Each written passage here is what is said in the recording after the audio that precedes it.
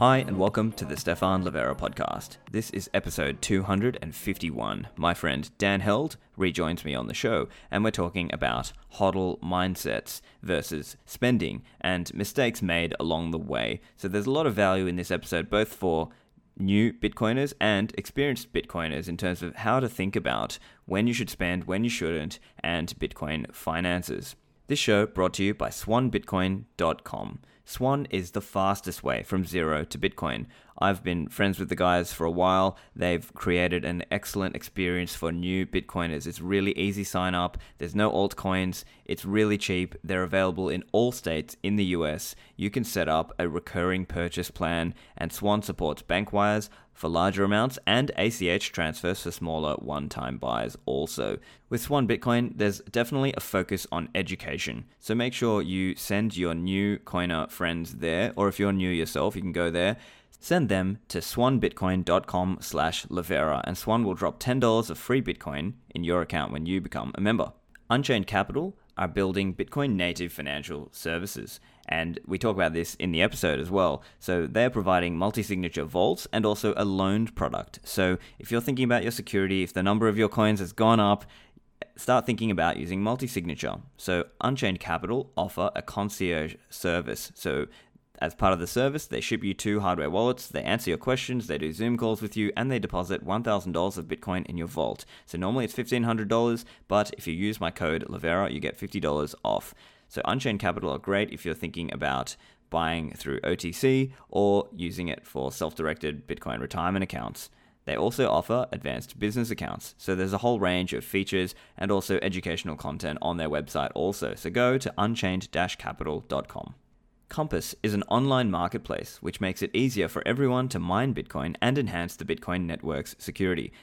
They are the anti-cloud mining option. Compass helps you buy your own ASIC and secure hosting at great facilities around the world. For years, we've all heard that mining is only profitable if you're investing tons of money. But now with Compass, everyone is able to tap into economies of scale and access reasonably priced hardware and cheap industrial power rates. And if you're unsure about how to get started with mining Bitcoin, Compass offers hardware and hosting bundles, which eliminates the need for advanced technical knowledge and allows you to quickly get started mining Bitcoin with hardware that you own. Visit them at minewithcompass.com and start mining Bitcoin today. Here's the show. Dan, welcome back to the show. Thanks for having me. It's been a little while. Exactly, man. And it has been crazy the last few weeks. We've had Elon and Tesla buying $1.5 billion of Bitcoin. We had a price pump just to around 47,000 USD. As we speak right now, it's around 44,000. What's your take just on the recent few weeks? Well, I think it feels like it's been such a long time because in Bitcoin years, with all this price volatility, it definitely ages us. It's interesting. My girlfriend noticed some gray hairs on my chin, and I'm 32 years old, so that's a little bit disconcerting. But no, it's been wild. I mean, I've been in this space for 8 years. Seeing institutions, seeing big corporations come in and buy Bitcoin with their treasury. This is what I've been waiting for. This is incredible. I mean, this is validation that Bitcoin is a global store of value asset. Honestly, it's mind blowing. Like, it still really hasn't sunk in for me how big of a deal this is. I think like my brother and my parents, and they're not very into Bitcoin despite being a relative of mine. For them, it was always Dan's got his weird Bitcoin thing, and as a Bitcoiner, it's kind of an isolating sort of feeling, right? Of like you see this future and you're somewhat tortured by it as you're the only one who gets it. But now I'm seeing not only family members, but like old middle school, high school, college friends, they're all starting to come out of the woodwork and go like, oh, it finally makes sense now. They're not just going, hey, should I buy Bitcoin for like the speculative sort of reason? Like, hey, should I get in now? They're more of like, I get it, dude. Like, I finally get the message. I get why Bitcoin's useful.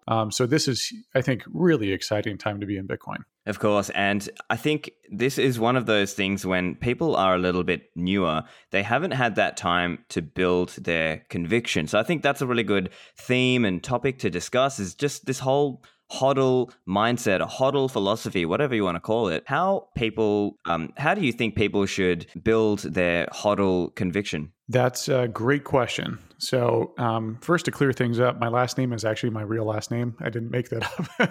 I think a lot of people think Held is a made up last name. It is my real last name. You were born to do this, I Dan. think so. It's like blacksmith with the Smith last name. It's like your last name is your profession. I think I was born a hodl, man. So no, it's my real last name. It's a German last name. What's funny is no one's a perfect hodler. Like I think a lot of people go in and they see folks like myself and others, and they're like, "Oh, Dan must have been a perfect hodler the whole time." No, man, I'm a human. Like in the beginning, I tried to day trade a little bit poorly. I didn't do very well. I also traded Litecoin. I mined Prime Coin. I explored around the alts a little bit. This is back 13, 14, 15. So like no one's a perfect hodler. People typically go explore and try things and think they're smarter than the market, which you're not. And that these experiences of pain and feeling, making mistakes is how you learn. This is how you learn in your in the traditional world with relationships, work, and just learning in general. So with Bitcoin and hodling, it's typically not a very 100% pure hodling experience. You usually learn through some mistakes that you've made. But what's nice is that you can hear about my mistakes and Stefan's mistakes and other people's mistakes and take all those together and hopefully learn from it and hopefully avoid what we did. So, when it comes to hodling, I think a really important mindset to have is a basic investing mindset of, when you buy something, plan to hodl it for 5 to 10 years. I don't care if you're buying a house or a car or, stock or Bitcoin, that investment philosophy. And this is why, I think we're going to touch on later, hodling is a philosophy. These are important. This is an important mindset to have is you're convicted in the trade. You're convicted in utilizing the asset over a long period of time or investing in something for a long period of time. And when it comes to Bitcoin hodling, you really just have to divorce yourself from the emotion of those day-to-day swings. Am I mentally impacted by the day-to-day swings? Yes. But I'm so divorced from it by now to where it's numbers for me, right? It's not really like I'm not looking at the numbers and I'm like, oh, I can go buy something or I could buy this or that, or, oh no, I lost this or that. I don't feel that way about it. For me, it's just more of like a scoreboard where I'm like, okay, I'm more right on my investment thesis. So I think that that's a very important element of a hodl mindset is the classic investor's mindset of long-term investing. I think is definitely a pillar of that. Of course. And a common thing that I hear when I talk to more new Bitcoiners is they come to me and say stuff like, oh, is now a good time to try and sell out and buy a bit cheaper? And, they're stuck in this very, short-term sort of mindset. And I'm often having to coach them back in that way of saying, no, this is a long-term thing. Think of it as minimum, like absolute minimum is 4 years. And really you should be thinking even longer than that. But it's a common thing. And I can understand when people are a little bit new and maybe they get a bit shaken. And let's say they hear some bad news. So, was it easy for you and me, Dan? Did we just never have to deal with any bad news?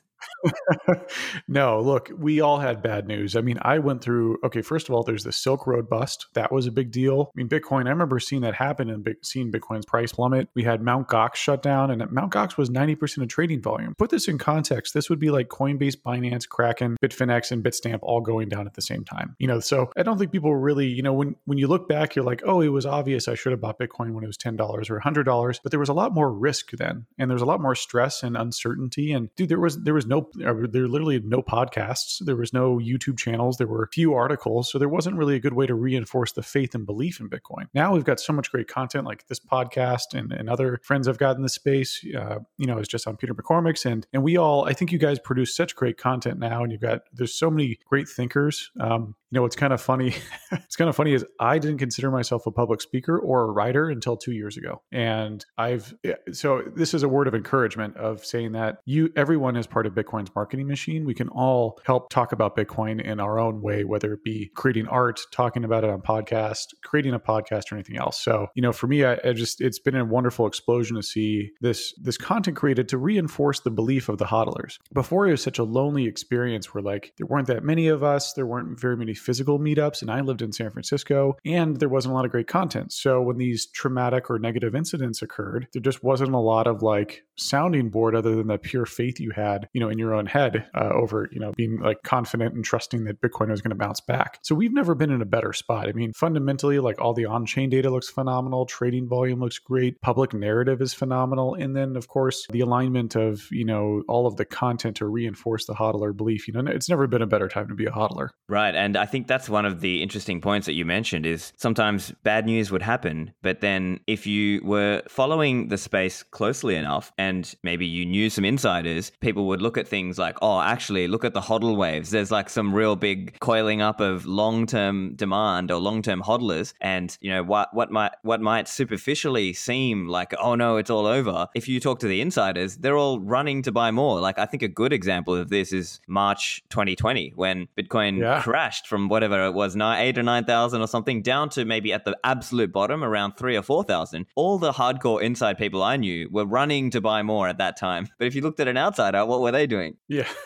I mean, what was funny though is, we didn't have memes like stack sats and DCA. Like those weren't even memes. It was mainly just hodl because it was so volatile and there wasn't enough content to like help reinforce that faith. Hodl was just like you're sort of like just hold the line. We're just going to hold the line and survive. And now it's just I think it's a much more positive, much more I think proactive narrative of DCA, buy the dip. All those sort of memes that I think these are so much fun too. These sort of narratives and these memes, these rallying cries. I mean, this is the modern day equivalent of like a battle cry, right? Is hodl or buy the dip or stack sats. It's really fun.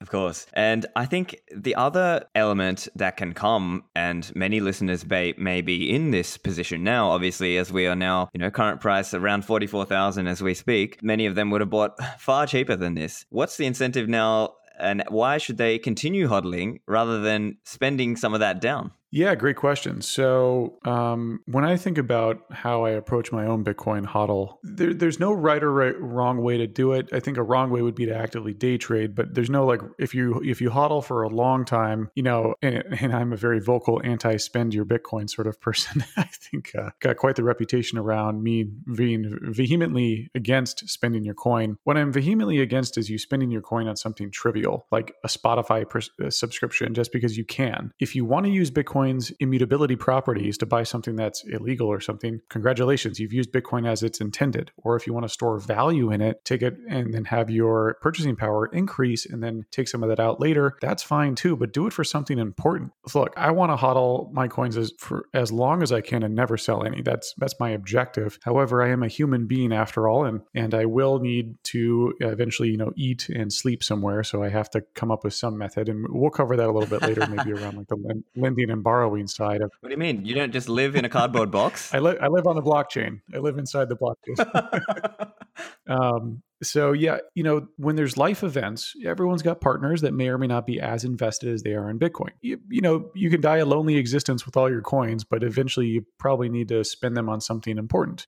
Son or daughter's wedding, a house, a car, whatever it may be. And that's what I meant by there's no wrong or right way to do it. Everyone has a life event where they might need to take some money off the table to feel comfortable, to sleep better, to buy something they've always wanted. I think it's always measured, right? There's no black and white version of this. Now, would I ever sell anything close to like half or anything close to a majority of my coins? Never. I could never, ever live with that. And to be frank, by the way, for me, like taking money off the table on a personal level, like I've been in 8 years, right? So for me, my investment thesis was Bitcoin is gold 2.0. And we are just now touching upon that. And I would consider 100,000 to $500,000 a coin as having partially realized that objective. And for me, I'm not going to look at taking money off the table necessarily. It's more of like, and that's why I'm so into lending and borrowing. I currently have an Unchained Capital loan where I borrow dollars against my Bitcoin as collateral. I do expect those interest rates to go down over time because it's a bit high to service, and that's not any fault on their part. But then on the lending side, I've gotten a lot of criticism for that too. But I'm like, guys, I've hodled for 8 years. I don't want to spend my coin, and I'm willing to risk them to earn that yield. And that's a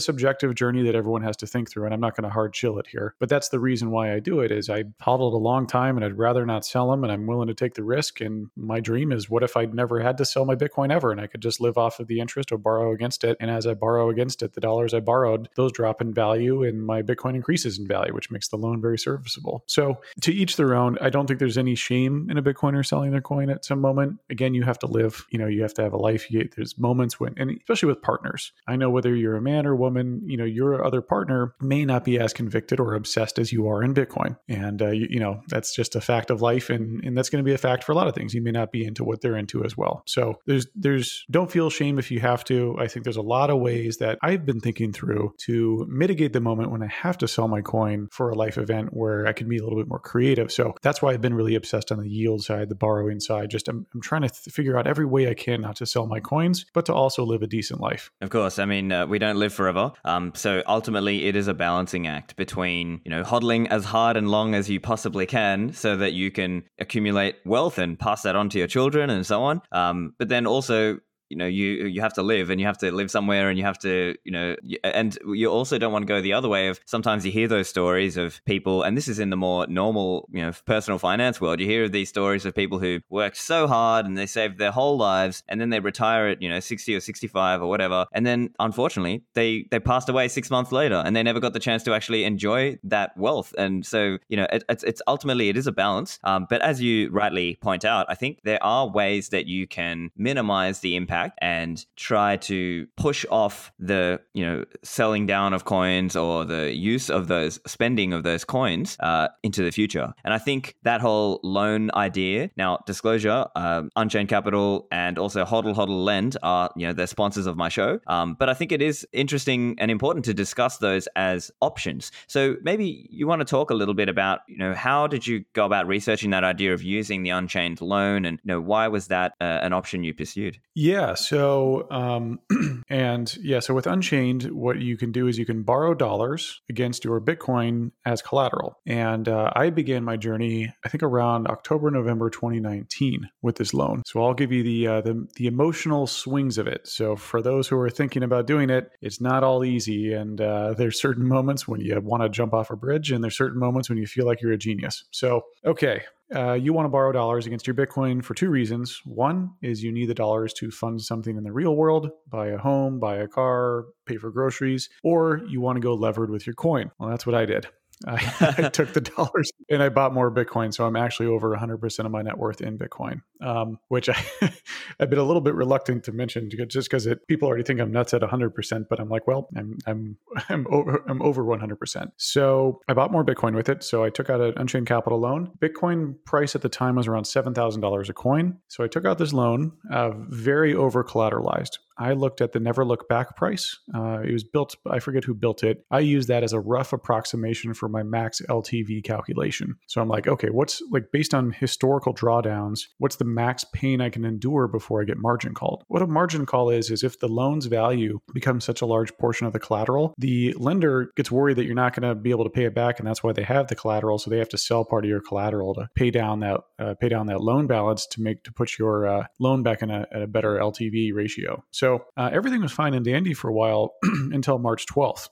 Yeah. March 12th, 2020, we had the liquidity crunch and Bitcoin went down to 3,800. I had over collateralized my loan in such a way that I was safe. But I know a couple other friends that day that called me and they were in a panic. And I was even in a panic too, because I'm like, shit, well, the value of my collateral keeps dropping and I can't wire in money to pay off the loan because I'd rather just do that at that point. And if it wicks down to like $1,000 just for a minute, I could be liquidated, even if it bounces back in just a minute. So that was a really scary moment, a moment that I'll never forget. It's a moment I don't think anyone else is probably going to experience something like that again. I doubt we see that again happen in Bitcoin, but the whole world was panicking around COVID and there was a liquidity crunch. I don't think we ever see that moment happen again, but certainly it speaks to the fact that you should appropriately structure your loan to value ratio. So for example, you can post I think at a minimum it's 2x the amount of collateral versus the loan's value. You might want to do 3x or 4x.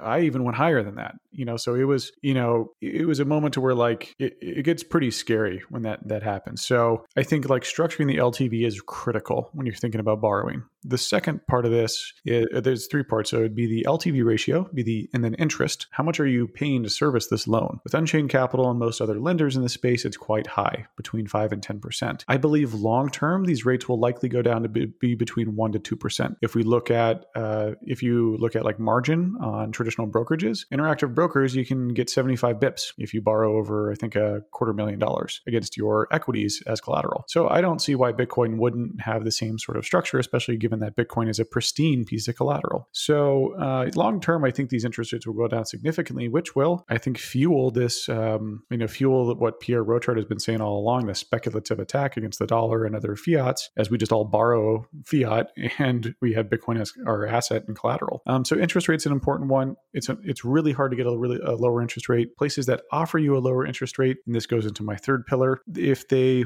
offer you a lower interest rate, what they're doing is they're rehypothecating the collateral. So for example, BlockFi does this with your collateral. So they'll take out your collateral and then lend that collateral out. Now, this is advantageous for the borrower because now you pay 5% interest rate instead of 10. I'm not necessarily recommending that. I personally don't do that. That's why I went with Unchained and I pay basically double the interest rate.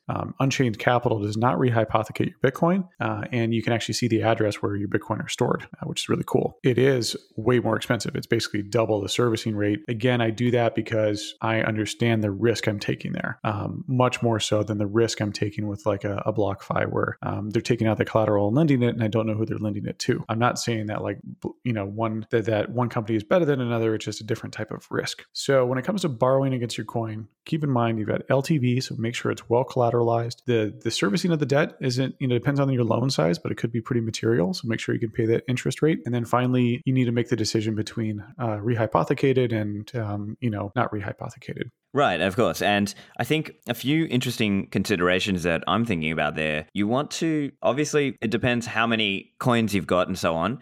But I think an important consideration also is that you want to try, if you can, you want to do it only with a small percentage of your stack rather than like trying to lever up with a huge amount of your stack. So that way, if you needed to put additional Bitcoin in to not get liquidated, then you can more easily do that. And you're not risking like a big part of your stack, if you will. And also I understand that recently Unchained Capital are looking to change that collateral requirement. So I think now if you start up alone, I think it'll be at a 250%. I think partly spurred by what happened in March. So there are a few things around that. And then I guess you've also you would need to have income to be able to service that interest. So I guess those are probably some of the main considerations, right? Totally. And, think about it too. Like if you don't structure this properly, they will have to sell your Bitcoin to pay the loan. And that could be a very traumatic moment. And I think, Stefan, you brought up a great point around size. Don't risk your whole stack. Unchained Capital still could be hacked, right? They hold your Bitcoin as collateral, but what if they have an issue? Or what if the government seizes the coin? There can still be issues with the non-rehypothecated method. For any of these, whether you lend or borrow, never, ever, ever use your whole stack. I think that's just really risky. You should always have some portion of your coin. Of course, given that you understand private key management correctly, almost all of your coin should be self-custodied at all times.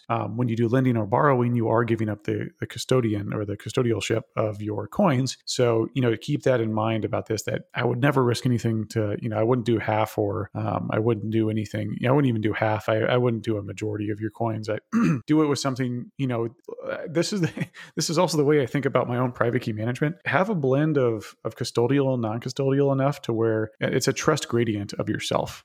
If you are completely trusting in your own self-custody method, fantastic, that you should do full self-custody. If you're not, have a gradient of where you put coins in terms of custodians versus non-custodial environments, so much so that you're not going to jump off a bridge if one or the other messes up. I have been around for 8 years. Most Bitcoiners' coins I know that have been lost are due to poor private key management on a self-custody basis. Now, I very much encourage people to do self-custody. I'm just saying it's not necessarily a binary thing where we want to push people to do it until they're ready. Just make sure whatever sort of lending, borrowing, private key management structure you have, I would never put it all in one. Even with your own private key management setup, I would never put all my coins in one private key management setup. So I think that applies as well to the custodial arrangements too. You'd never put all of your coins into Unchained Capital loan or it all into BlockFi lending. Be smart about it. Like do whatever you need to do to make sure that if something like catastrophic happens, you're going to be, in a survivable mental state. Yeah, of course. And I think someone listening might be thinking, oh, why do all this stuff? Like, what's the benefit really? But I think the main benefit in this case is you are pushing off the actual moment in which you have to spend those coins down or sell those coins down. And if you do that, you can maintain your exposure to Bitcoin, right? So ultimately, historically, Bitcoin is doing, over 200% per year on a CAGR cumulative, annualized growth rate basis. Like if you talk about like the last 10 years or so.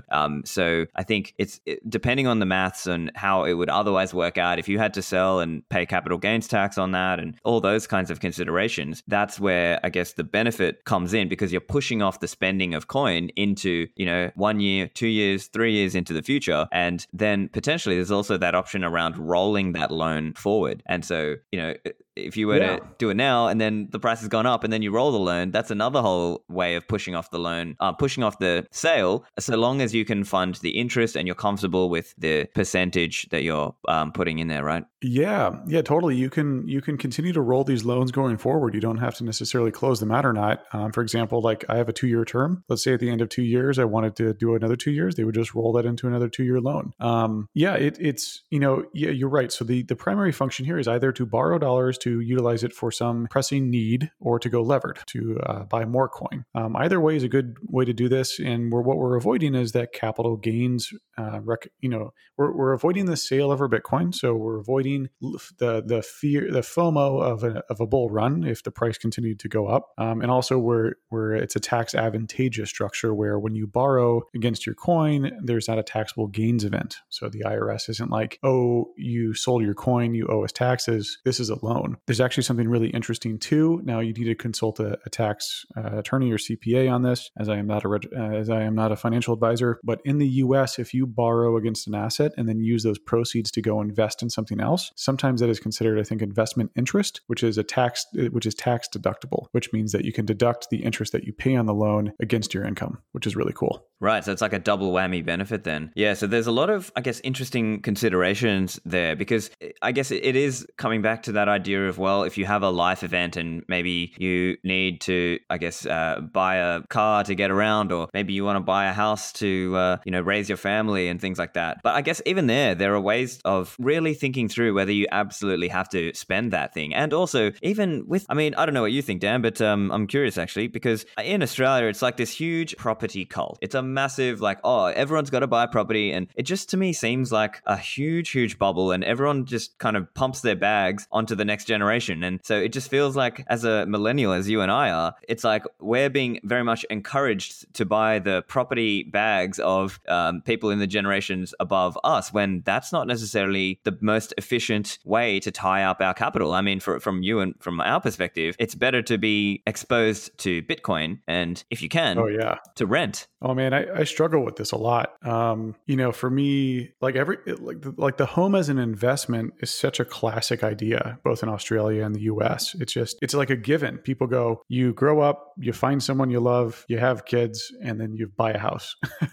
That's just it's like a part of life almost. And with Bitcoin, of course, after being orange pilled, you start to question everything, both nutrition, science guidelines, money, everything, right? And then when it comes to homes, I'm like, well, shit, why would I buy a home? Why? You've got some like population structural problems that I think indicate that, I think like the period for buying a home might have been, the peak periods were in the higher growth population areas, where like now population growth is very much slowing across the world, which means that, if you've got a fixed supply of homes or an increasing supply of homes and demand stays the same or slightly decreases, that's not exactly a great supply demand model for that asset, right? Like with Bitcoin, we've got 21 million and a massive amount of folks of demand that it hasn't come in yet. With property, we've got a ton of supply that people already live in and more supply coming. And if populations go flat, then that's not a great future for that. Now, so we've got that more negative side of the equation. You also have a lot of expenses with homes. You've got maintenance cost, insurance. You want to go refinish the kitchen because you want new cabinets or something. Homes aren't cheap. And then on the more positive side, if you got to pay rent, you're technically paying a margin over what that mortgage costs to the original home purchaser. So you're paying a little extra spread to live there and not be mentally invested in owning it and paying the mortgage and whatnot. So you're not, there's no free lunch. You're still paying rent and you're still having to pay pay for it. And then also, a property is typically a good inflation hedge. So, in a higher inflationary environment, gold, Bitcoin, and property would likely go up. So it's not exactly like, but here's the thing: it's the opportunity cost against Bitcoin. Nothing compares. Exactly. And it's just this perpetual. I just can't get it out of my head, and it drives me nuts because I can't think of any other way to do it other than just to keep hodling Bitcoin and borrow and lend against it, right? Like I just don't see an alternative. It's something too to where, like, when I was younger, when I was 13, 14, that was like my dream, right? Buy an apartment, especially, out here in San Francisco, a nice apartment is $5 to $8 million, which is an incredibly massive amount of money. But that's what a lot of people feel like they've made it, is like the home, right? The apartment, the home, the beautiful home. So I get it. It's something I mentally struggle with. I rent, by the way. I rent in San Francisco, and I will be. By the way, I'm moving to Austin. Nice. Moving to Austin in a couple months, and we'll be renting there. So I haven't made up my mind yet. I don't want to sell my coins, also, but the idea of servicing like an interest-only loan against my Bitcoin at like 10%, that's really expensive. Because mortgages are tax advantaged, so you can write off the mortgage interest. So the interest you pay on your mortgage is tax deductible. Typically, depends on the geo that you're in. Again, consult a tax professional. That and the interest rates are super low. It's like 2 or 3% or something now. It's insane. So properties have been like artificially pumped up as this investment because governments have given crazy sort of awesome incentive packages to buy homes. They allow the like deductible interest payments. They allow the rates are really low. And then there's other crazy shit where, like, I think in the US it depends on, I think this is a federal mandate or federal like IRS guidance. I think a certain amount of capital gains appreciation in your home is tax free. So they've essentially created a massive bubble in the home market by having these crazy tax advantage structures for home buyers. Because after the 1940s and after World War II, it was like, well, let's go build America, get a home, have babies, and go work 9 to 5. And I definitely feel like Bitcoin has made me deeply question the idea of ever owning a home. It's something I struggle with, especially over the last couple of months, as I'm in my 30s and eventually want to start a family and stuff. And I'm like, well, a home, seems like a good idea. But then I'm like, well, I don't know if I want to borrow that much against my Bitcoin as collateral. And then I'm also like, I don't know if I don't want to sell any of my coins. So I struggle with it quite a bit. Back to the show in a moment. CoinKite.com are the creators of my favorite Bitcoin hardware wallet, the Coldcard. So if you are thinking about your Bitcoin security, check this wallet out. You can use it in an air-gapped way, meaning you never plug it to a computer. You can plug it to the wall or to one of those phone power banks, or you can use the cold power. So then you initialize it, and then you move that wallet over into Spectre Desktop or Electrum or Blue Wallet to do air-gapped transactions. So this is a very commonly recommended hardware wallet by Bitcoiners to Bitcoiners. It's got an address explorer on the device. You can use passphrases, there's anti-phishing words, there's all kinds of features. Go to coinkite.com and use the code Livera to order yours. As number is going up, think about your security and backups with CipherSafe.io, producing metal backup seed products like the Cypher Wheel. They've also got a new product called the Bitcoin Recovery Tag. It specifically helps with recovery. So this is an extra stainless steel tag with info, just like the original wallet, gap limit, derivation types, and the scripts used. And there's one for each of the major hardware wallet types, and you attach this to your seed word backup with a stainless steel cable. And it's also got a website for recovery to help you or your heirs with recovering the coins on Electrum. So it actually adds that value of helping you or your heirs recover in practice. So go and check them out at CipherSafe.io and use the code Livera for a discount. Lend at HODL HODL is a global Bitcoin-backed lending platform, and you can lend and borrow anonymously on your own terms. Now, this is a peer-to-peer solution using a unique multi-signature escrow for each deal. So if you have stablecoins, you can put up offers and loan those out and earn interest on your stablecoins. On the other hand, if you have Bitcoin and you need liquidity, either for a life event or you want to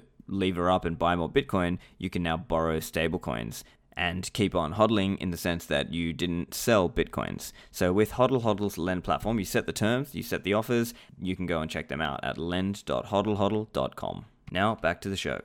Yeah, I think these are questions that probably many Bitcoiners are thinking about, and I would say we have to also consider what's capital efficient, right? So if you want to tie up a lot of your capital into homes, then you're less exposed to Bitcoin, and Bitcoin is just going up so much faster. It's like, you want to minimize holding that property shitcoin.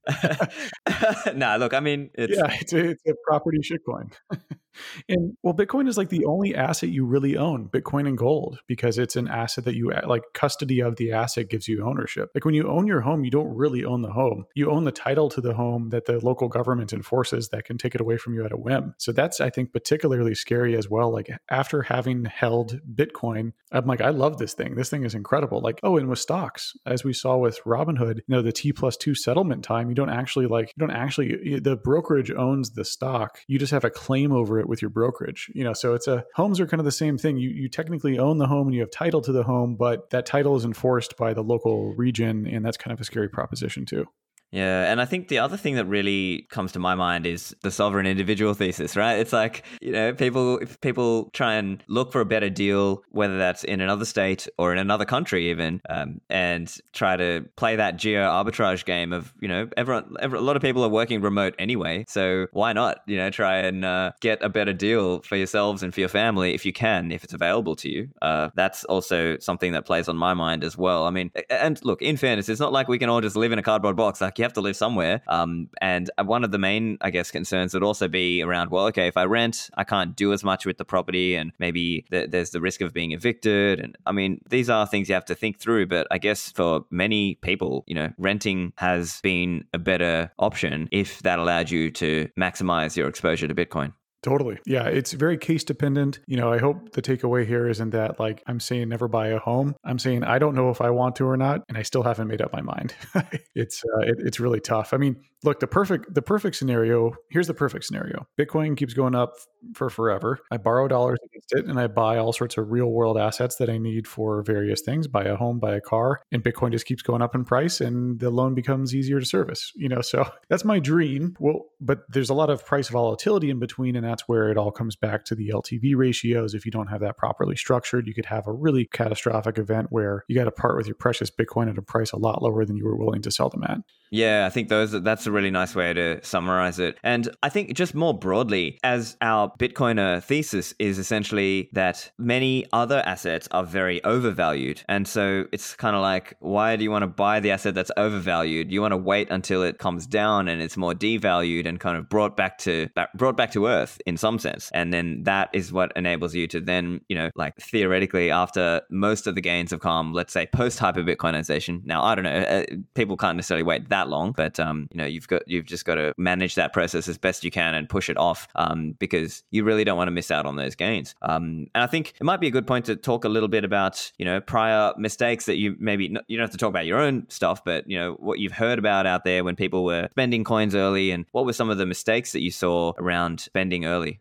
Yeah, I mean, so I was around during the time of the payments narrative that was really persistent and pervasive due to the amount of fundraising on the Silicon Valley side. You couldn't raise money to be like, yeah, we're going to overthrow a global store of wealth of gold and of gold and dollars, and VCs are like, what the fuck are you talking about? Like that wasn't gonna that pitch doesn't fly. But disrupting PayPal, that's a lot easier to fundraise on. So in 13-14, that's what a lot of the companies in the space fundraised on, and we were out trying to like make that work, right? At like blockchain.com, I built the first merchant app, the kind of like a merchant payment, like a POS terminal. And we would go, try to get people to use it. I mean, I was there with Roger at different dinners, man. I mean, I was there for a lot of dinners out in York where the headquarters is at, and trying to see him convince different merchants to accept Bitcoin. And yeah, I mean, look, the whole payments thing, like don't spend your Bitcoin on something trivial just because it's kind of fun and you're like, cool, I quote unquote used it. Its highest utility is in a very hard to seize store of value asset, and its immutability. Immutability means sending it or doing a transaction that would otherwise be prohibited. That's why it's useful. Use it for those two things.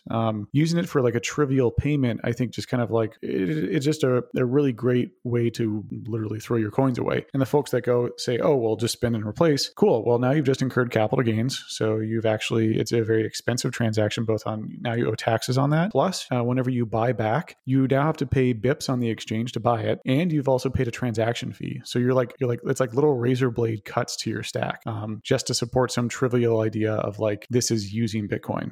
If you need to use Bitcoin for large values that you need to send to pay contractors or pay business deals or move money or buy big assets, that makes sense. If that's the only way that you can do that versus using fiat. Again, Bitcoin's value prop is store of value and immutable in terms of like the immutable transactions. So my word of caution would just be like, just don't do it for, look, I did a bunch of trivial stuff like, oh man, I mean, all sorts of things. I bought certain things that, cost like a dozen coins sort of costs, where I'm just like, there was even 100 Bitcoin transaction one time where I'm like, oh man, I found an old wallet DAT file.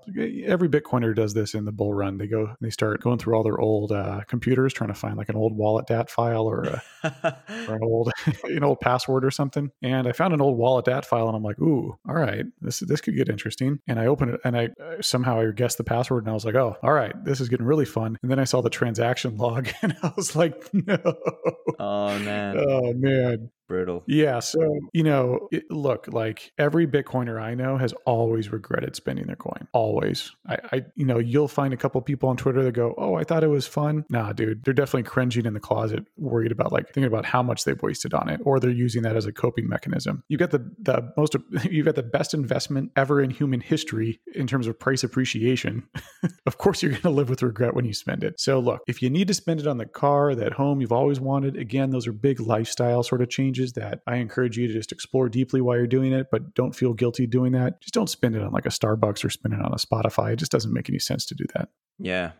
And a common thing that I notice in some people is, what's that saying? It's like idle hands are the devil's plaything, right? It's like people just feel like they have to do something with their Bitcoin. When the simplest, and it's like in their minds, they think, can it really be that simple? Like literally just buy it and secure it and hodl it. And can it really be that simple? Don't touch it.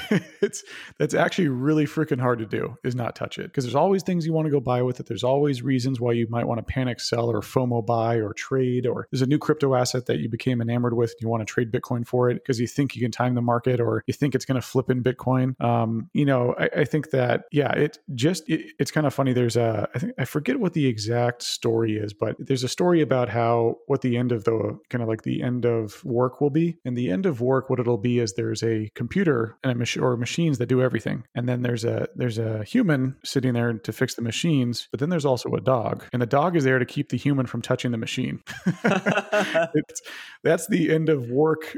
Once we automate everything with robots, that's the end of work. But with Bitcoin and hodling, it's kind of the same thing. Like, just don't touch it. Keep your human emotions away from the Bitcoin. As long as you can do that, as long as you can divorce your human emotions away from the Bitcoin, the larger your stack will be, the more purchasing power you're going to have, and the better, potential future lifestyle you may be able to live. Right. And one more tip that I can think of now is this is a James Clear Atomic Habits inspired idea, but it's if you want to discourage a behavior in advance, why don't you make it hard for yourself to do that? So in this example, if you can make it hard for yourself to spend, so for example, if you have a multi-sig setup and you've got the keys distributed in, different locations where if you were to spend a large amount of coin, you would have to go to those locations and make it hard for yourself to spend. So that is another example where you can, make it easy to hodl by making it hard to spend. I think that's a great idea. I love James Clear, by the way. His Atomic Habits is a great book for folks who haven't heard about it. I recommend reading it. Look, we're all humans at the end of the day. We have these animal urges, and we just need to understand that we're going to have those, and you need to plan around them. I think that's the TLDR of these habit building formulas. Is you're like, okay, I know it's just like you want that cupcake or that cake, right? It's bad for you, but you're like, well, maybe if I work out and then I reward myself with it, that's a better way than just like saying no cake at all.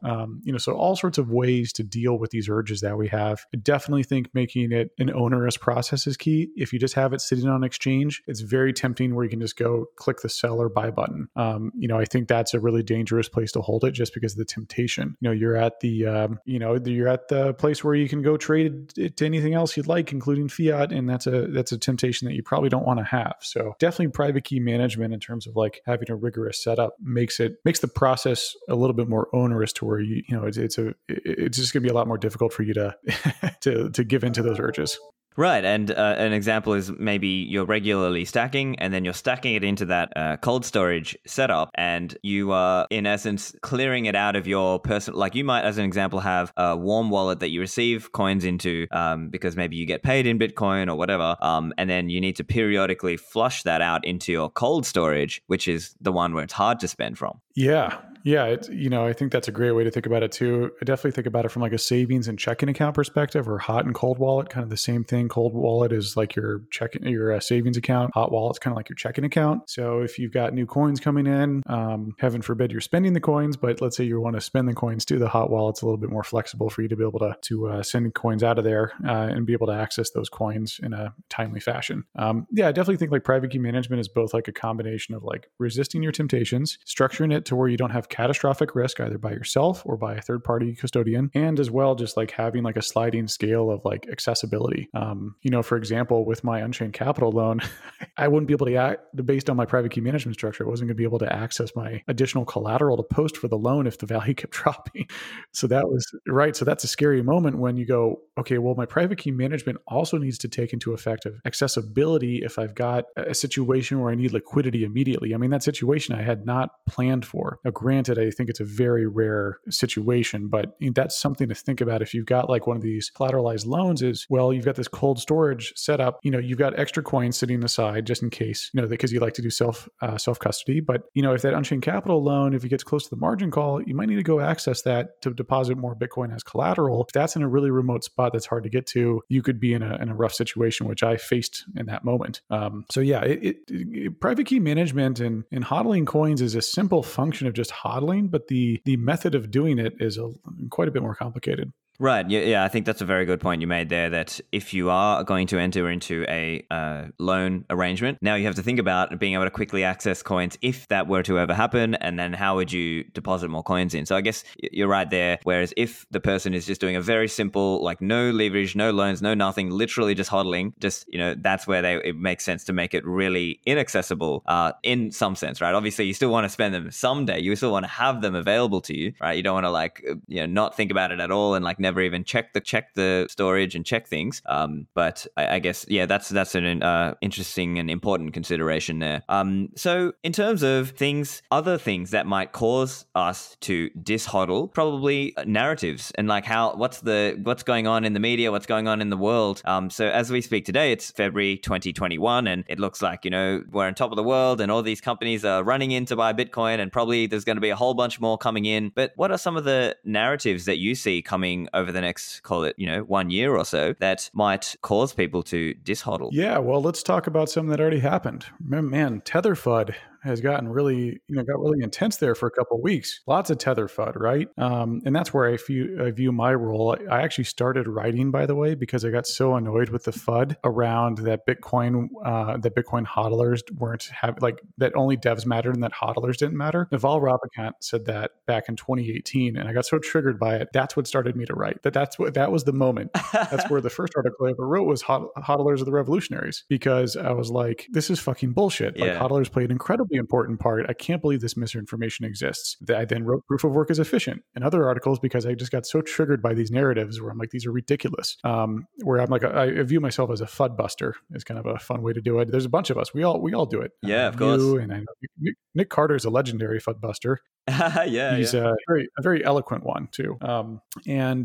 So we've seen over the last month the Tether FUD and proof of work is wasteful FUD. Those have been the two predominant FUD narratives. These ones are easily debunked and are immaterial, so I don't really consider them a big issue. FUD, it's important to fight FUD and bust FUD, because if you let FUD spiral out of control, and if people's aggregate opinion about Bitcoin changes, it's reflexive. So like Bitcoin's price goes up and people have more faith in it and people trust in it and people don't believe in the FUD. If the FUD leads to a downward spiral in price and downward spiral and everything else, then the only way to kill Bitcoin is if you make everyone stop believing in it, right? And FUD is not an additive function to the belief, it's a detractive function from belief. So fighting FUD, I think, fights and protects Bitcoin. That's why I do it. Also, I'm a little bit argumentative, so it's kind of fun. So yeah, when it comes to those two pieces of FUD, I put out some content with my newsletter to cover some of those. The Tether one was something I hadn't tackled previously, so I just wanted to go about that one comprehensively comprehensively. The future FUD that we're going to hear about, one will be, which is silly to see this one, but like Janet Yellen said, like, oh, we need to look at cryptocurrencies because of their use in money laundering and drugs. And I'm like, what are you talking about? That's a very old piece of FUD, but I've got a feeling we're going to have to fight it again. Luckily, we're going to have companies like Tesla, MicroStrategy, and tons of huge macro traders on our side this time. So it should be a lot easier versus a niche group of nerds, which is what we were. So Bitcoin's FUD fighters or FUD busters it's a much louder voice, much more pedigreed voice this time around. But I would suspect that one we have to fight again. We're going to have to fight around Bitcoin's fairness. I'm assuming that narrative will that one's pretty quiet. Almost no one ever brings it up, but I assume if Bitcoin hits 100,000 to a couple 100,000 market cap or price per coin, that's going to start to creep up a little bit. That typically happens at the peak of the cycles. People get kind of jealous of Bitcoin hodlers' returns. That one we'll probably need to touch. I would say the money laundering and drugs falls under control as well. Control will be a big narrative, and that's, I guess you could label that as like regulation. Bitcoin's already highly regulated. It's one of the most regulated assets out there. On chain, of course, it's not, but the on and off ramps into it are. Yeah. I mean, it's in the U.S. It's regulated by the CFTC, FinCEN, SEC, literally like every alphabet soup agency you can imagine. So Bitcoin, people, I think the regulatory side were fine there, but if they try to increase regulations there, I think that's a narrative we'll have to fight of like, will Bitcoin be choked to death sort of narrative. And then I think the big one that is more protocol based is privacy. And I see this one looming on the horizon. I view it as somewhat it's already a kind of a done deal. I don't really see the rationality of the other side's opinion in this regard, but there's a hypothetical setup here where you have the more pro-privacy folks for the Bitcoin blockchain and the pro-privacy, but not as pro-privacy as the most private folks. The super private folks might want to add things like confidential transactions on layer one, or things that would greatly obfuscate transactions on layer one. Problem with that is that there's a trade-off between the auditability of Bitcoin's monetary policy, so the 21 million hard cap, and the privacy. So it's not you can't have both. So you can either be fully private and not as auditable, or fully auditable and not as private. I believe largely the Bitcoin community has sided with we'll have auditable because the 21 million hard cap is entirely the value prop and how this all works. And then we will push privacy to either like layer two or improvements with like coin joins and Schnorr and incremental improvements on layer one. So I see the privacy battle coming up. I don't think it's going to be like the Bcash hard fork one. It's not nearly as contentious. It's not nearly as divided. I think there's some folks who kind of reminisce or wax poetically as to what they wish Bitcoin would be, which is they want it to be their private eCash, which is also what the cypherpunks really felt about cryptocurrency, what it should be.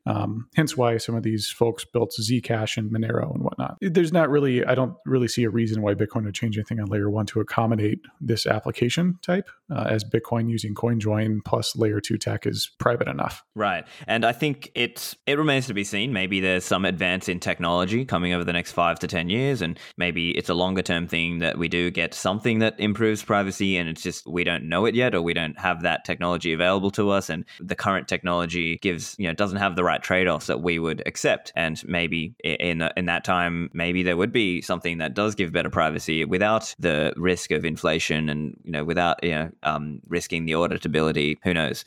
But yeah, I guess the other point there is that there may exist to be these two different worlds, right? The kind of regulated world and the kind of more gray market, non-regulated world of Bitcoin, and they will just, for better or worse, they'll just coexist. And it seems to me that that's the likely outcome, at least for now. And it seems that the borders between those two worlds are quite porous, right? That people can buy coins on a regulated exchange, run them through a coin join, and send them out, and now they're out into the gray market world. Yep. Yeah. I mean, look, coin joins work so well that most darknet markets, most merchants and transactors use Bitcoin.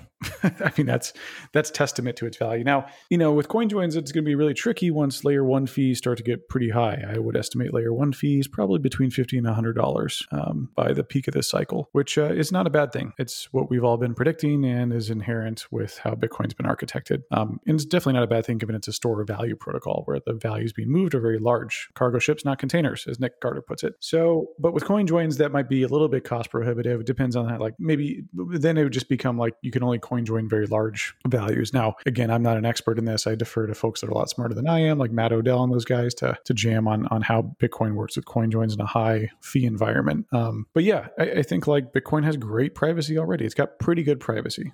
All puns intended. It's not perfect. I think like, and that's where I pushed back on. I wrote a piece on privacy. And I pushed back on the idea that that perfect privacy is possible. I've seen the internal mechanisms of how data is collected at like an Uber scale. There is no way to escape data collection unless you do not have a cell phone and you live off the grid in an internet connection. And so if you've got a cell phone, you're registering tons of metadata with the cell phone towers, with GPS, like you've got all sorts of apps that have SDKs that are recording this data. So the idea that like you can have a perfectly private transactional protocol, like let's say hypothetically Monero Zcash is that, which they're not, you still have a huge amount of exposure with all the metadata you're throwing off. Have you ever checked the price of Monero on your phone? Boom, logged. Have you ever, okay, you did an in-person transaction for some coin to buy it privately. Well, if that person's been flagged as a dealer, then they're checking all of the text messages and metadata messages. Like people forget like, oh, well, you might have encrypted messages, but the metadata actually gives more information than the messages themselves. In fact, in Iraq and Afghanistan, the US government drops bombs on SIM cards, not people. It looks at the connectivity between that SIM card and other SIM cards. It doesn't even need to know the message. It just needs to know that this SIM card is communicating with these other SIM cards, and that identifies them enough. So when it comes to perfect privacy is not possible on a practical level for 99.99999% of people. So having a perfectly private protocol is a bit of a pipe dream, because even if you could accomplish that, which can't, you still wouldn't be able to preserve the other privacy measures, which would leak a bunch of data too. Right. So there's a lot of difficulty around achieving that dream of, fully open source and secure and more private. But I guess it's not stopping people taking certain incremental steps, right? They can take little incremental steps, and hopefully longer term things can be built out that, for example, alternative phone operating systems or things that are, like Graphene and so on, and Copperhead and Calyx and things like that on the phone. And then, potentially over time, that is an option for people. But certainly for now, it's very, very difficult and just not feasible not at all feasible for the average person. But hopefully as number goes up, we can see funding into some of these projects that help give people back their sovereignty and freedom. Oh yeah. To be clear, I'm a huge fan of these projects. I love stuff that's like really out there, like using ham radio to transmit a Bitcoin transaction. That shit's cool. I mean, I'm down to like be as as resilient as possible. I just zoom out to like my content is typically more geared towards the average person. So I'm just thinking more of the average person's vibe. But I very much encourage and would encourage everyone to go down the rabbit hole of increasing their privacy as much as they can. Let's put it this way though, like, are you running a mobile VPN on your phone right now? Yeah, so I normally run, well, I often have Tor running, but no, not a VPN on my phone, no. Yeah, exactly.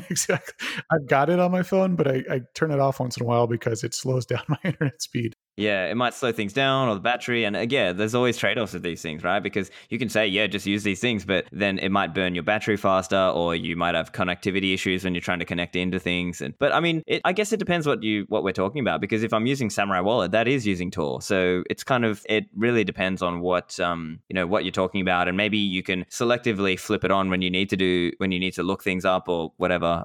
So I guess there are ways to manage that. But look, Dan, it's been great chatting with you. Of course, we've got to get the listeners to subscribe to you. So where can they find you online? Yeah, well, I had a blast. I think we need to do this more often. I feel like we could have talked for a couple more hours. There's a lot of things to cover when it comes to a Bitcoin hodler, and there's so many things happening that, I mean, it's just wild to live in this time. And I think just take a moment, by the way, if you're listening to this, to enjoy the fact that you're part of this and part of history. Like, we will only go through so many of these bull runs. Enjoy the moment. I know it feels really intense, but just kind of take a moment to reflect in it. For myself, if you really liked what you heard today and you want to follow me, I'm Dan Held on Twitter. I've also started a newsletter called The Held Report. And so if you search for it's on the bio on my Twitter account, or just Google search Dan Held Substack. That's where I cover kind of my latest, more long form thoughts. On Twitter, I'm a growth guy, so I optimize my tweet for maximum propagation, which means I got to make it kind of short, quippy, to the point, which I like doing that. But sometimes I've got deeper thoughts I want to share, more than just a couple lines. So that's what I do. And then my longer form newsletter comes out weekly, and I write about longer form topics. For example, like